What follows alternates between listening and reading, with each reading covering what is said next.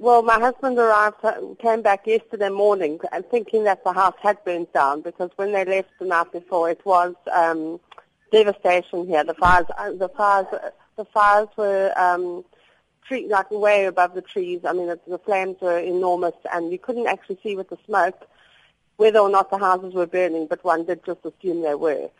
When you look out the window, how different is it from when you were in the home a few days ago? Yeah.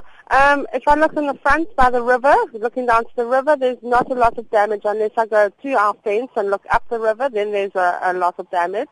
If I look down below us, there's a strip of burnt bush. And if I look out my back window that looks towards Oudtshoorn, it's just a complete devastation. It's just smoldering, and the fire engines are still there. They're still busy putting out hot spots and everything. But if I look out the back of my house, the kitchen window, it is total devastation. Could you describe the experience of being evacuated from your home as the fires approached? Gosh, well, the experience was that we were told around about 1 o'clock in the morning, I think, is when they seriously realized that we were in danger. Up until that point, we were already starting to pack and prepare. We got all our furniture onto the lawn, and then at about 1 o'clock, we had Sandparks, Sandra Holloman. She came and said, "Nicky, it's time. You have to get out of here."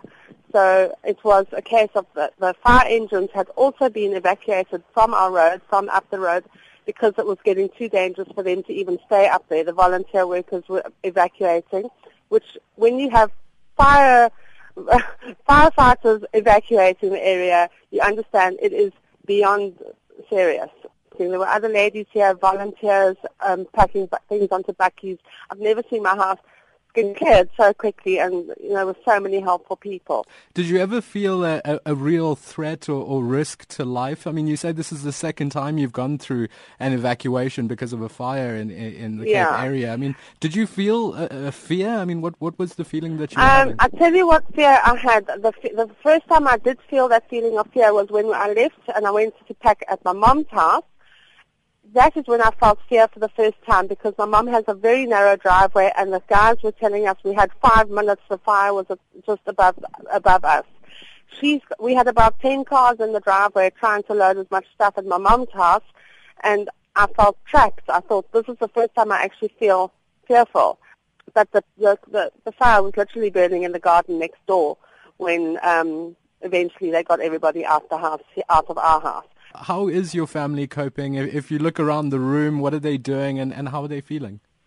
Well, my husband's busy in the garage. He had packed his whole backy full of his power tools and things. He's unpacking that back into his garage.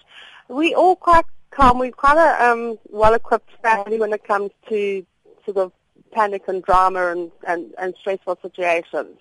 Through all of this, we've been praying. We've been praying for strength. I've prayed for my little one, 7 years old. I've kept him at home today. He hasn't been at school for 2 days.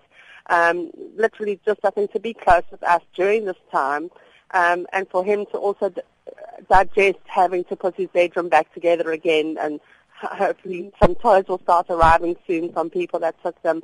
But emotionally we were okay. It's actually more the physical side that we take more strain.